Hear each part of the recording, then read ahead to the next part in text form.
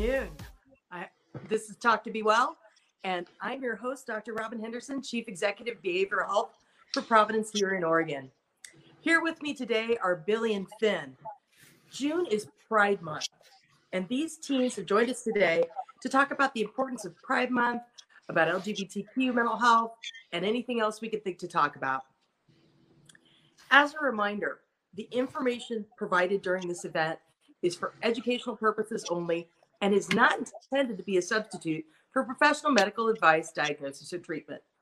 Always seek the advice of your physician or other qualified health provider with any questions you may have regarding a medical condition. So let's get started. I'd like to welcome Billy and Finn, and Susie is able to join us. Susie, welcome. Yay, good. I'm so glad that you're here.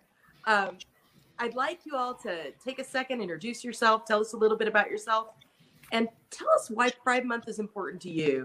Finn, why don't you kick us off? Sure. Thanks, Robin.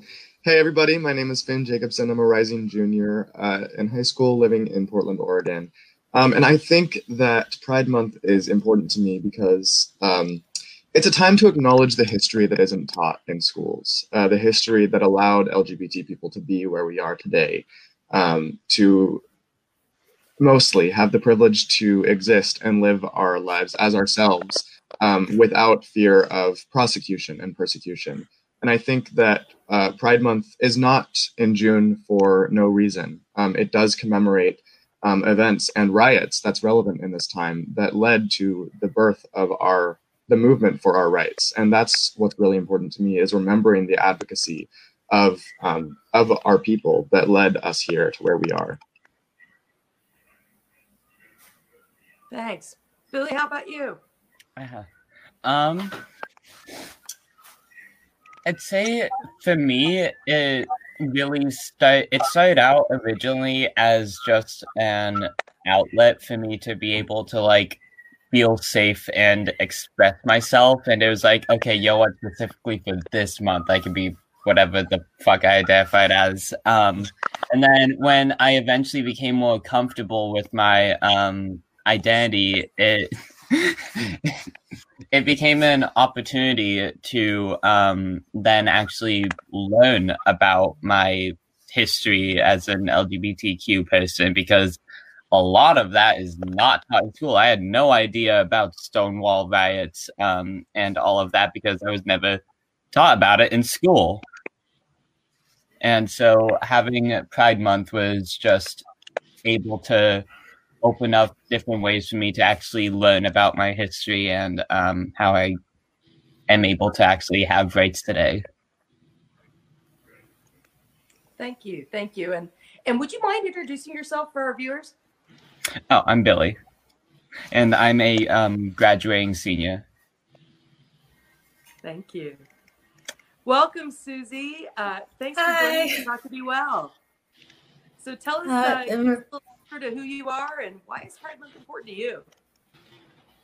So I'm Susie Walters. I just graduated from Westland High School and I'm going to be a freshman at the University of Oregon. And I was the president of the Westland GSA. Pride Month is really important to me. As Finn said, it's a month to remember and commemorate the history that we share and also the lives that were lost. And,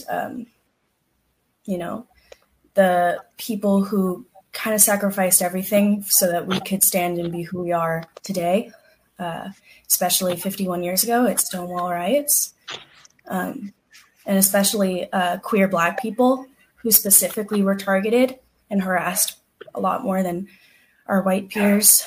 I think today, in terms of 2020, I think about community and how oftentimes a lot of us do not can't feel connected to our community, don't have access to be connected to our community. And Pride is a time where everyone can kind of come together and be like, it's okay.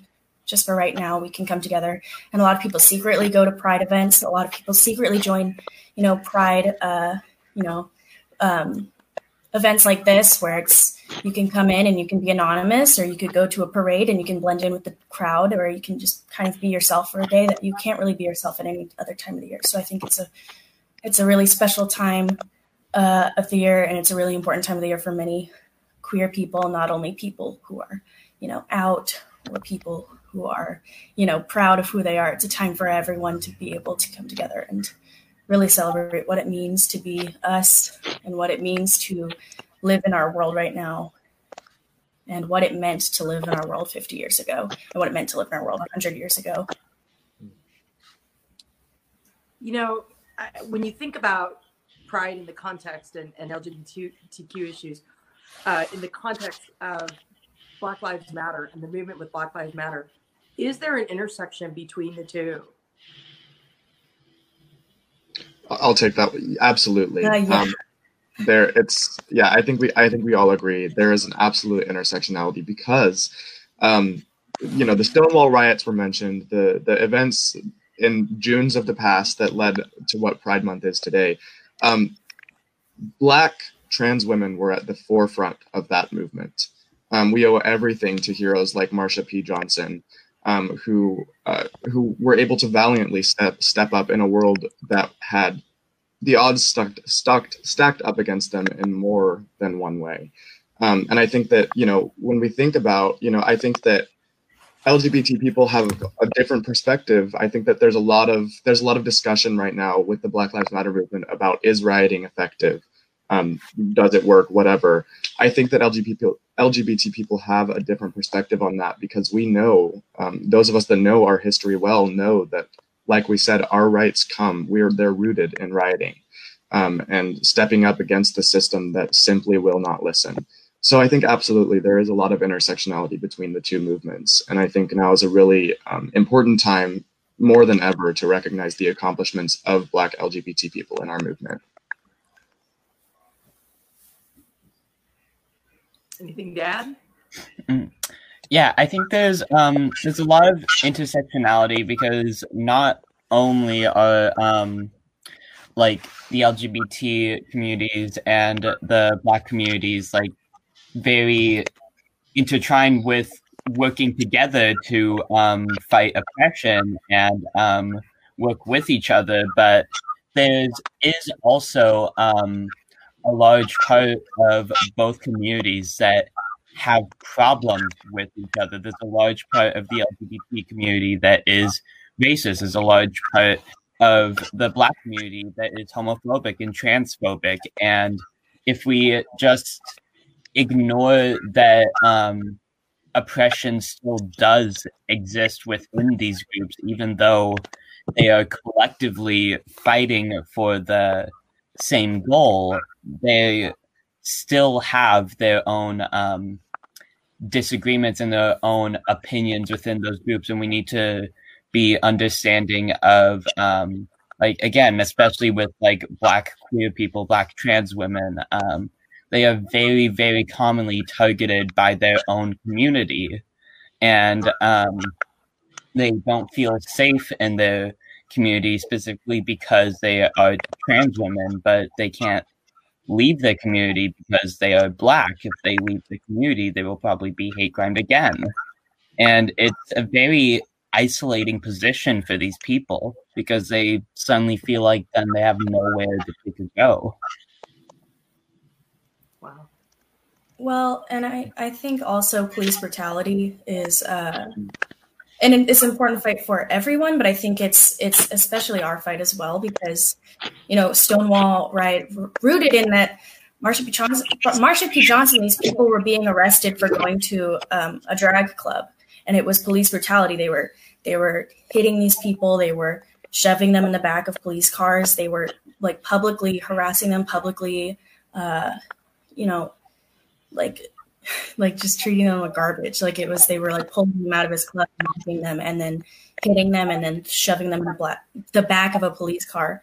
And so it's, and we still see that in the queer community today. We have a large sectionality of our police force is homophobic. A large section of our police force is transphobic, and our police force is systemically rooted in racism, and that hurts everyone.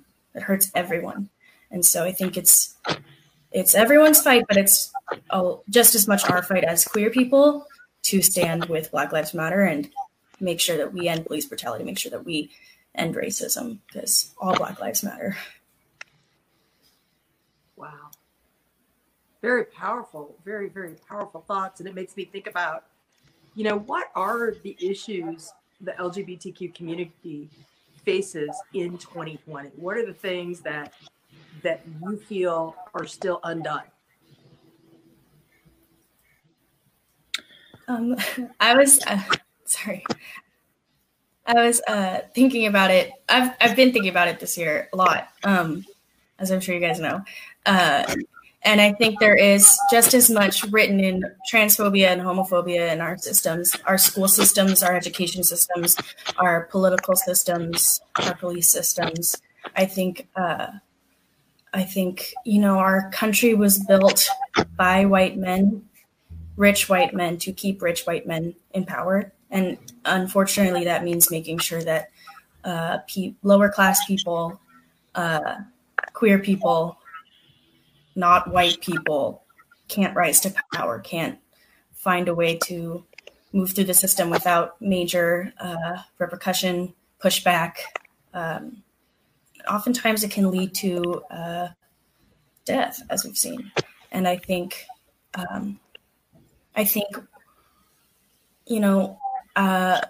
the large part of, I think it's 60% of trans people are depressed, right? And I think it's like 40% commit suicide, and if they're Black trans people, 60%.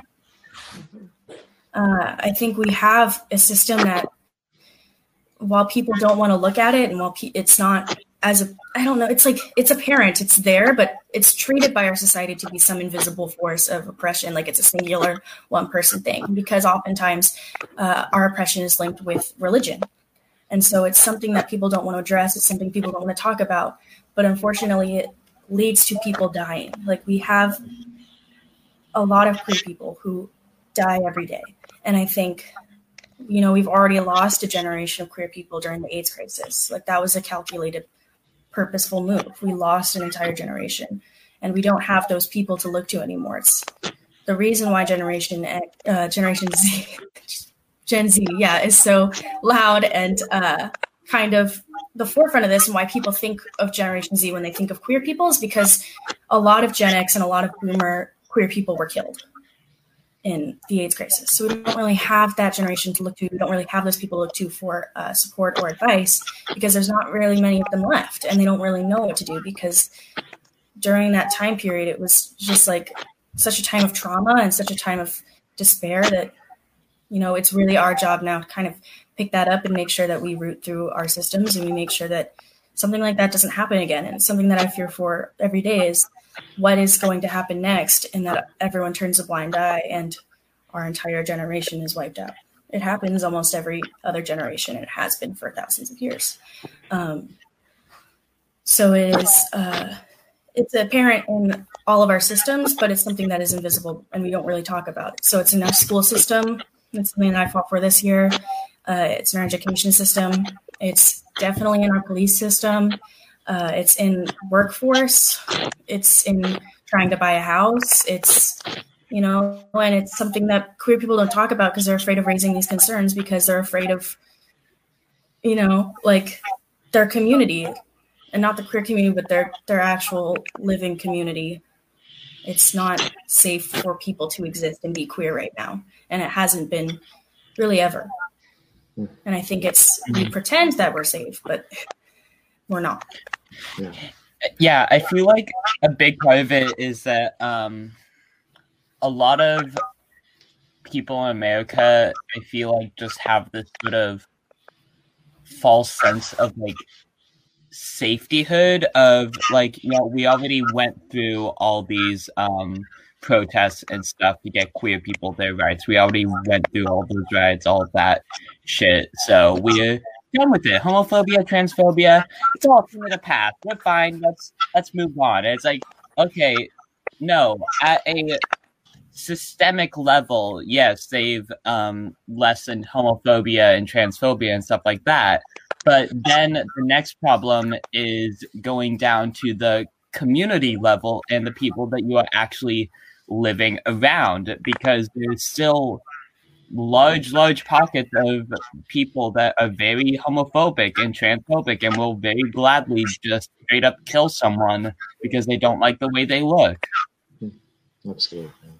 And that's not really something that a like law or policy can change. Absolutely. Like, we already have like laws that say don't murder people, don't commit random crimes. People still do it because they just hate. Right. Absolutely. Well, and Yeah. I think even then there are there Oh, are loopholes to that where it's like in California for a long time it was gay panic, so you could kill a gay person or a queer person, and then in the court of law you could say, I was just so surprised that they were queer, something came over me. And that oftentimes I was just so surprised they were straight. That's still legal in Oregon. What? That's still a legal defense here. You can use gay panic. It's still a legal defense in Oregon? Mm-hmm. Say more about that. So, I mean, obviously I'm not a lawyer, but if you do look in Oregon's laws, the gay panic defense it's a system set in by straight people that justifies our killing for no good reason. And I think, I mean, to stay on this question, Robin, I'm gonna be very blunt with you here, and I'll make the disclaimer that what I'm about to say doesn't represent the beliefs of Providence, whatever, necessarily. Right. This current administration is one of the biggest challenges that the LGBT community in America faces. The Trump administration is actively attacking trans people in America today. I think right now is a really scary time for LGBT people right now, because we're watching our rights being systemically taken away in a way that voters do not control.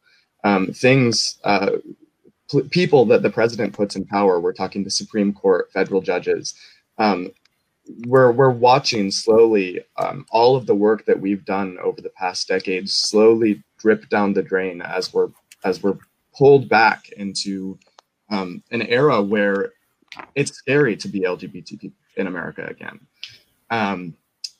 And that's really what I have to contribute to this question, is that while unfortunately being LGBT is a political issue, it is. That is how it's gone down. And right now, American LGBT people are facing a really, really, really difficult time. And as an individual, I would encourage voters to consider that in 2020. That right there is, I think, a statement that definitely everybody can agree with. Voting in this election, and we talked about this last week when we were talking about Black Lives Matter, becomes a life and death issue. Mm-hmm. And that's what I hear you saying. And thank you all for giving such great voice to that, because it kind of leads me to the question of, so you all obviously are out and you're comfortable with that. Mm-hmm. So that's part of why you're out and you're proud.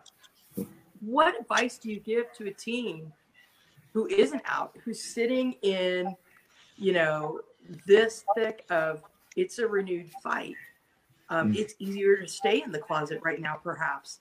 How do you talk to somebody? What advice do you give to somebody to help them feel safe, feel that they can come out, feel, even if they're living in a non-supportive home? Right. I would say. Okay. Sorry. We're all ready. Okay. I would say wait until you're safe. If you do not feel safe to come out right now, if it's safer for you to stay in the closet, I would tell you to stay in the closet for right now. And I would wait until you find independence, or you find that part of yourself in which you're ready. But pushing yourself to come out before you're ready hurts more than it helps. And I think you should find some people who are queer. You should find a community if that's safe for you. You should find people who are like you, and you should have conversations with them. And you should have friends, like become friends with them. You should have friends that are queer. You should have a community that is queer. You should have a support system for when you come out, or if you come out, you have someone to go to, you have someone to fall back on, because it's really scary to come out. And if you know that you are not living in a supportive home, or you are not living in a supportive area, you should wait until you're out of that home or out of that area, because your safety is number one. For everyone, all queer people, your safety is number one. We all care about you. We want to make sure you're safe first. And I'm letting you know, if you're looking for a sign to leave, and if you're looking for a sign thinking like, oh, just because I live in a homophobic community or I live in a homophobic household, like it's fine. That's like a normal thing. It's not a normal thing. It's an abusive space for you. It's a mentally harming space for you. And if you're looking for a sign to leave, this is it. You need to get out of that space. You need to find a safe space for yourself, because this isn't something you can change about yourself. This isn't something that's going to go away. So I need you to find somewhere where you feel like you're able to come out. Find a place where you're safe to come out. Find people who you know will be there for you. Find people you know will take care of you. Find a trusted adult. There are multiple helplines, safe places in Portland and in Oregon. Find those places, but make sure you're safe before you come out. Don't rush into it. Absolutely, that's very well said, Susie. And I love that you mentioned helplines, because for those of you that are viewing, if you look down at the scrolling bar at the bottom, you'll see the line, especially for our youth viewers. Youthline here, based in Oregon, is a really excellent resource. I can personally vouch for it as a volunteer there. This is a really hard time. We've been talking about intersectionality. The Black Lives Matter movement, even the coronavirus pandemic canceling our Pride festivals, where as an LGBT person, I know is one of the only days out of the year, or 2 days, depending on how often you go, that LGBT people can feel normal and accepted in certain facets of our society. That's really hard. And if you are at all struggling with the loss of those festivals, that is absolutely understandable and valid. And there is help available, like Susie mentioned.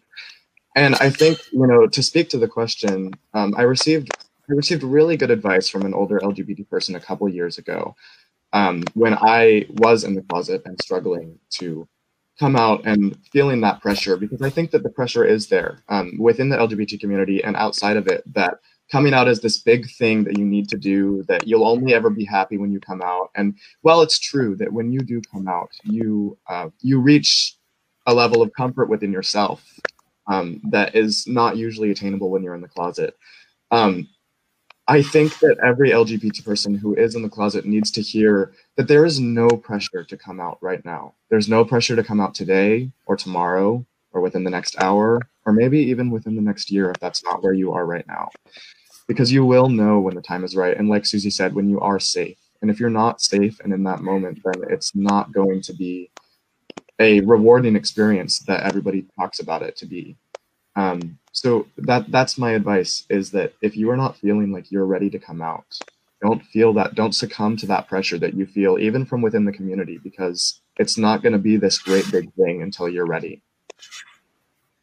Yeah, there is honestly no pressure to come out, like especially with the state of the world right now, and like you see everything going on in the news, and also being quarantined at home. Maybe you're just constantly stuck around people that you don't feel very comfortable with.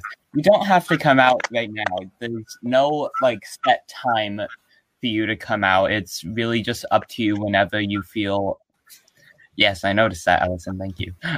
It's really just up to you whenever you feel comfortable enough with yourself and the people you're around. And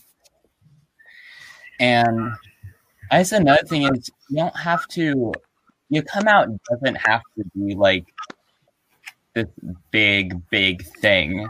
It doesn't have to be a big, massive celebration where you have a party and everything. It can really be just whatever you want. When I came out to my mother, I texted her at 11:30 or something, because I didn't want to make a big deal out of it. And that's just the way that I was comfortable with coming out. So there's no specific way or time you have to do it. It's just however you want to come out is when you come out. It's like a little sock falling out of the closet. Just, whoop, I'm gay. Like a sock falling out of the closet. Yeah, it's like, it doesn't have to be planned or anything, but maybe if the sock falls out, there's like a bunch of other clothes at like a big little closet party.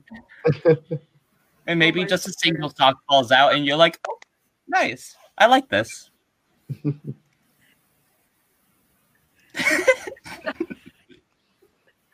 Yeah. Like a sock falling out of the closet. I'm going to sit with that one for a minute, but I want to go back to something. In the context of today, as we're going to go dark a little bit here, in the context of today, we're in the middle of the Black Lives Movement, but we're also in the middle of a pandemic. And for people in the LGBTQ community, you've already been through a pandemic, as Susie mentioned, talking about the AIDS crisis that took out an entire generation. Well, I'm of that generation. And when I was in college, many of my best friends were homosexuals. They were gay men. And I lost many friends in the AIDS crisis. Many of my friends didn't make it out, to Susie's point earlier. And I watched the parallels. I went back and reread. There's a great book called And the Band Played On. And the Band Played On tells the story of the AIDS crisis back from the time when we didn't know what it was, and then takes it all the way back to Fire Island and takes it all the way back to Patient One and some of the theories they had around that. And the stigma that happened to the LGBTQ community because people would get the gay disease. At one point, it was even called gay-related immune deficiency disorder, GRID. That was one of the early names for HIV. And what we know now, obviously, we know a lot more about HIV. We know that it's not a gay disease. That's not it. But that stigma takes time. Do you see parallels in this pandemic now between what you know about that HIV history, and how does this pandemic and COVID-19 have impact in the LGBTQ world? I think that right now it's just a really exemplary time when we're talking about racism and pandemics and LGBT people, because ultimately they're all part of the same puzzle. We talk about how you brought up an excellent point, Dr. Robin, that during the AIDS crisis, there was no, and I repeat, no action taken until the first discovery was made that a straight person could obtain this disease. Yeah. And I think that a similar effect occurred with East Asian peoples and the coronavirus pandemic. I think that at the beginning of the coronavirus pandemic, we saw an immense amount of racism towards East Asian people. I think of my colleagues on the Be Well Advisory Board, like Kelly Park and Vivian, who have been so vocal about that issue. And while I think that it has subsided in some instance, we still do have people such as our president referring to it as the Wuhan virus, as if that is the only place where the virus is affecting it. And we did see an astronomical amount of inaction until we discovered that, surprisingly, white people could get this disease. The majority in power could get this disease. It's impossible, I know. And I think that it's just it's a really great time to point out that the people in power, wherever you are, the majority will always prioritize themselves, and they will only start caring about something when it starts to affect them.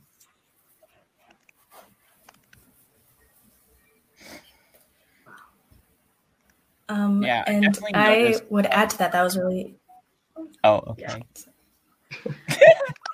I think I'm lagging a little bit, so whenever I talk, I actually interrupt you. How this works? Go.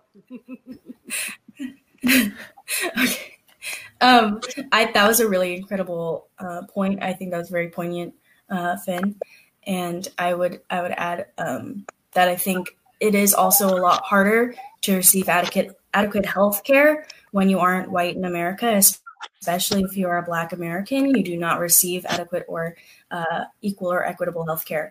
And I think during this pandemic and during the Black Lives Matter movement, this needs to be highlighted and this needs to be brought forth, and we need to make sure that this changes, because we can't continue to allow Black people to die from preventable diseases and from preventable injuries because they go to seek healthcare and they're told that like they're fine and that they need to, suck it up. And I think it's, a lot of Black Americans are disillusioned with our healthcare system, and so they don't even really seek healthcare or they don't seek medical advice because they feel like if they go, and they are right, if they go, oftentimes they are met with racism and are met with, they're disregarded. And I think, this pandemic has highlighted a lot of issues with our systemic kind of approach to healthcare in our country. It's ridiculous that our president is calling this virus the Kung flu. That's so, first of all, offensive, like disgusting, like so horrible that we have that is representative of our country and of our people and like who we are to the world. And I think this pandemic has highlighted that we have an issue with racism in our healthcare, sexism in our healthcare, and homophobia and transphobia in our healthcare. That we need to make sure that we are trying to bring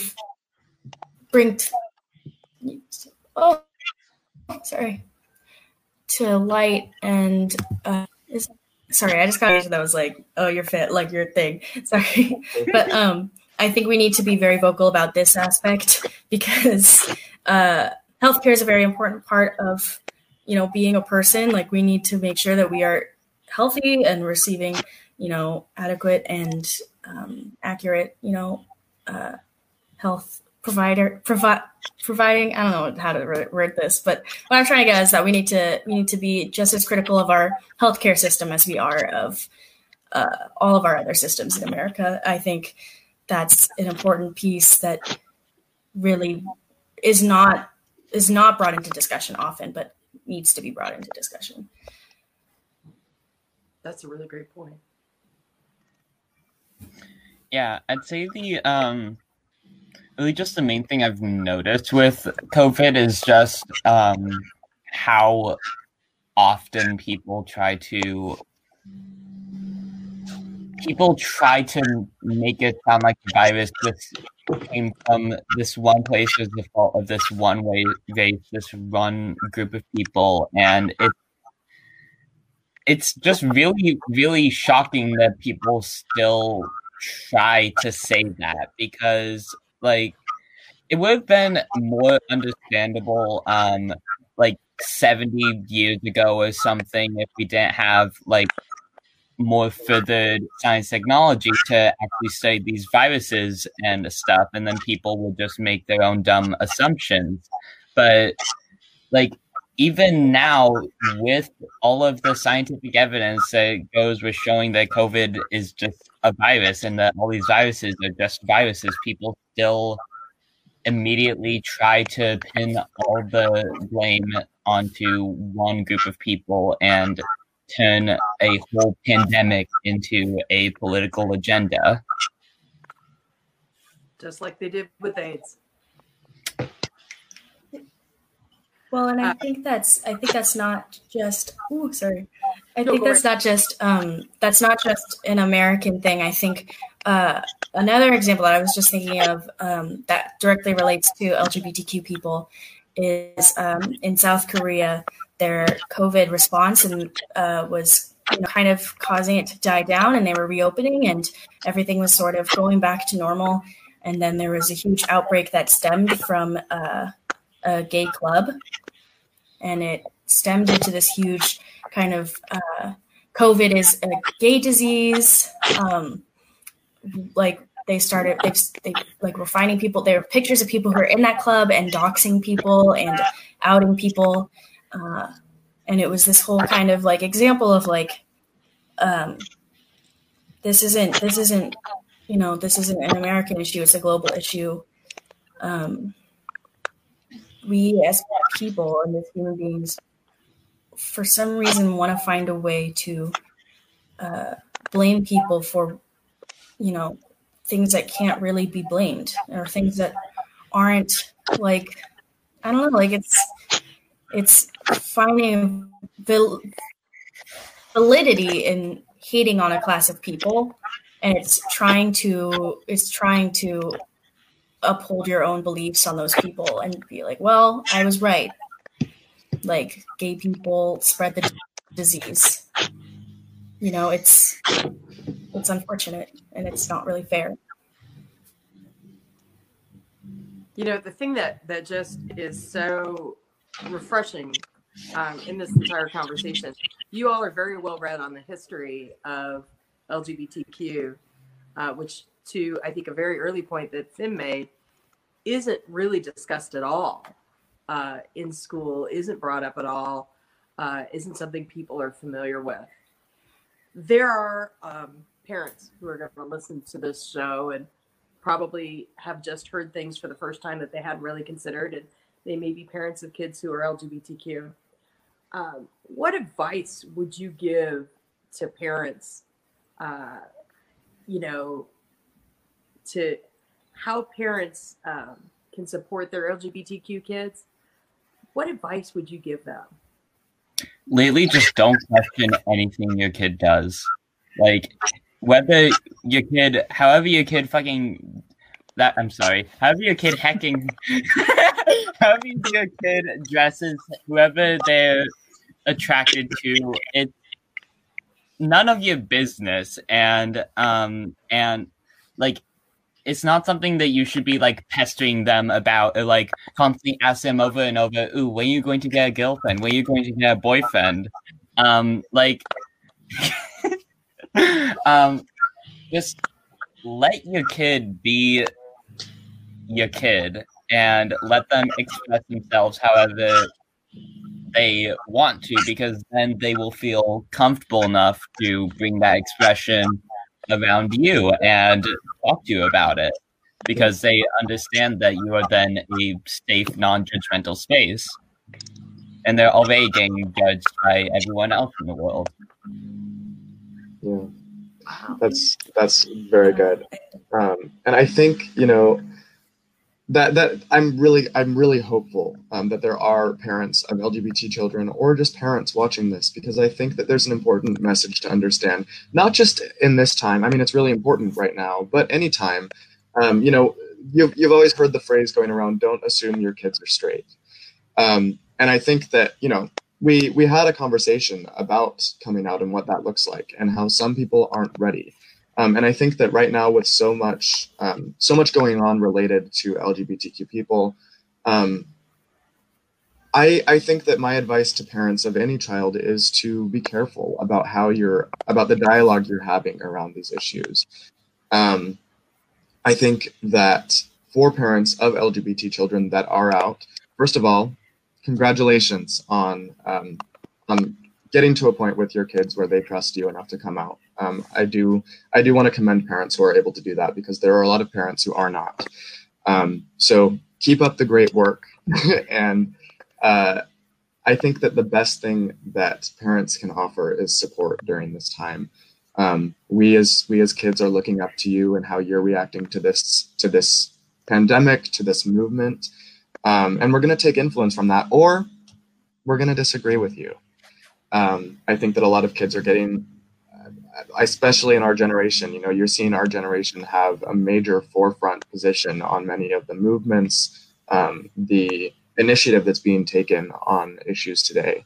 And I think that parents of LGBT children need to remember that we don't just know what you tell us. And if you're trying to shelter your kids from what's going on, it's not working. They probably have a cell phone or a computer or a tablet. They've seen the news. So talk to them about it. Ask them how they're doing, if they need support. And that's the best thing a parent can do right now. Wow. And yeah, that was awesome. But I would add, once you find that, I think it is okay to be kind of uncomfortable at first if you are uneducated on this matter. I mean, most of us are, like, all of us are. We're not taught these things. We're not taught this in school. We're not taught this in life. This isn't something that is mostly off your radar if you've lived in a cis straight bubble your whole life. And I know it takes people a little bit of time to come to terms with it and to understand, but you need to find that understanding and come to terms with it sooner than later. It's not fair to your kid to keep, pushing and pulling this, like, I still love you and I know you're my kid, but I don't understand. It's, there are many books, there are many resources. It's better to be educated than it is to just, I think blindly accept. I think it's important to blindly accept because they're your child, but I think it's more powerful and more impactful to educate yourself on what this means and what their history is and what our history is. And now it's your history too, because you're an ally, you're a part of this. This is your job. And it's hard, and it's going to break a lot of your ideas of what our society is like, and it's going to kind of disillusion you to a lot of things, but that's really important, and that's really needed. And I think it's something that you should do to support your child. I think if you feel comfortable, and I really am urging parents, this is a lot more, this is a national issue, this is a global issue, but this is also an extremely local issue. Your child is not in charge of being an advocate just because they are queer. It's your job as the adult to take on a lot of that responsibility and to help them and to speak out for them. If they're a teen and they've just come out, they're not comfortable, they obviously have not felt comfortable in their life, and they obviously have been going through hardships. I know probably everyone in this, space has gone through hardships at school, in their community, at work. It's something that we face every day. It's something that's kind of a fact of our life. And that's something you can change as a parent. That's something you can change as an adult. You need to go to your school districts. You need to go to your school boards, and you need to have a conversation with them about what it's like to be queer in school. You need to tell them, I, as a parent of a queer person, this is important to me, and I want to see change, and I want to see active change. And you need to be on top of that. You need to join organizations like PFLAG. You need to go to your local government. You need to talk to your city councils and your mayors, and you need to ask them, what are you going to do to help queer people in your community? You need to go to maybe your state government, go to your state capital and say, what's it like to be queer? Like, gay panic is still a legal defense in Oregon. That's an issue. We learned that today. That's an issue you could go to your state government right now and say, why is this legal? It's your job as a parent, not only to accept your kid and to be happy that your kid is comfortable with you, but it's also your job to advocate for them and to help them and to make sure that they are safe in the world. So that's your call to action. I just laid it out for you. I know. I love it when we do a call to action like that, because that is brilliant. I mean, the calls to action in this are definitely get out, participate in the governmental system, vote. Can't say it enough. And vote for people who believe in the things that you believe in, that Black Lives Matter, that LGBTQ rights, LGBTQ lives matter. And thank you all for sharing so much with us today and being so vulnerable, and also educating so many people who really haven't had an opportunity to hear from young people. I would be remiss if I didn't close out with one last round to ask you, as young LGBTQ activists, how do you take care of your mental health, and what is your best advice for taking care of your mental health during a pandemic, during Pride Month that didn't get to happen, during Black Lives Matter protests, but most importantly, how do you take care of yourself and your mental health? Go. So, I mean, self-care can look so different for so many people. I am lucky enough to have a really supportive group of friends and family that all support me in what I'm doing. And so for me, self-care looks like reaching out to those people and having conversations and feeling safe in my environment and being able to step back from this for a while. For others, if that's something that's not as accessible, I could see also helping to turn off the social media. I know a lot of people, a lot of really close friends and colleagues that I've worked with in the movement who have deactivated. A lot of social media platforms give you the option to temporarily deactivate your account so that it doesn't even show up, and you can always reactivate it. But that gives you just another layer of separation so that you can say, okay, I need to step back for a little bit. And for others, I tell this to people on the youth line all the time. At the bare minimum, even a shower, a bath, washing your face, brushing your teeth can be instrumental in self-care and getting to that point where you're feeling refreshed and ready to tackle the day again. So finding what works for you. Yeah, I've noticed that what works for me is that just being stuck inside and I don't know, just being trapped inside for so long makes me very tense and antsy and very easily angry. And I've actually found that when I go out to protests and I'm able to just yell and march for an hour and a half, that really helps get my energy out. Productive use of excess energy. I like that. Susie, how about you? I find a lot of solace in being with my family. And I know that's not true for a lot of queer people. I know a lot of queer people don't have, that same relationship with their family, but I am very lucky that I get to come home and I get to be with people who love me and take care of me no matter what. And it's this pandemic's been very hard and it's been difficult. And it's been hard for everyone, but I'm I'm so lucky and I feel so grateful that I am with my family and I am able to be with the family that I have, unlike a lot of other people who are either separated from their family or their family is not a safe place for them. I'm lucky that my safe place is my family and my home. And I've also been able to stay in contact with friends. And that's been very, it's a large part of Pride for me is the community. And I was still able to reach out to my friends and those people because I already had a network of queer people. So I've already kind of gotten to celebrate Pride with those people, with my family. And I think a lot of us felt the Pride movement in the Black Lives Matter movement. We need to go out there and we need to show solidarity. And this is important, and it's not as much a celebration as it is the original riot. We need to make sure that everyone is safe and everyone is okay and able to be who they are, regardless of anything in our country. It's ridiculous that that's not something that is already there. And I think, one message is because my mental health, my recuperation thing has been being with my family. I think it's important for me to say that family doesn't have to be blood. It doesn't have to be your direct, immediate family. It doesn't have to be your mom or your dad. And if you're looking for a sign of, do I call these people family anymore? This is it. You don't have to. It's not. There's no shame in that. Your family could be your best friend. Your family could be your pets. Your family could be, it could be anything. It could be a book. It could be, it doesn't have to be the people who gave birth to you or the people who raised you. It can be someone who loves you or something that takes care of you and makes sure that you're happy with who you are. And I think that does great for your mental health. I think that's how I've been getting by, is that I feel really safe and happy to be me here. And so if you find that place, that's really important. Yeah. Thank you. I think that's a great place to wrap. And I want to thank you very brave teens for sharing your truth on Talk to Be Well. I'm your host, Dr. Robin Henderson.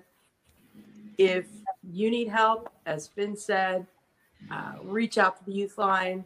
The number will be scrolling on our screen throughout the broadcast. And, if you're also looking for help, you can go to our website, www.providence.org. You can also find specific information about youth mental health, including more information about what we talked about today on our website at www.work2bewell. That's work, the number 2, bewell.org. Thank you all, and we'll see you next week. This is Talk to Be Well, and I'm your host, Dr. Robin Henderson. Have a good day.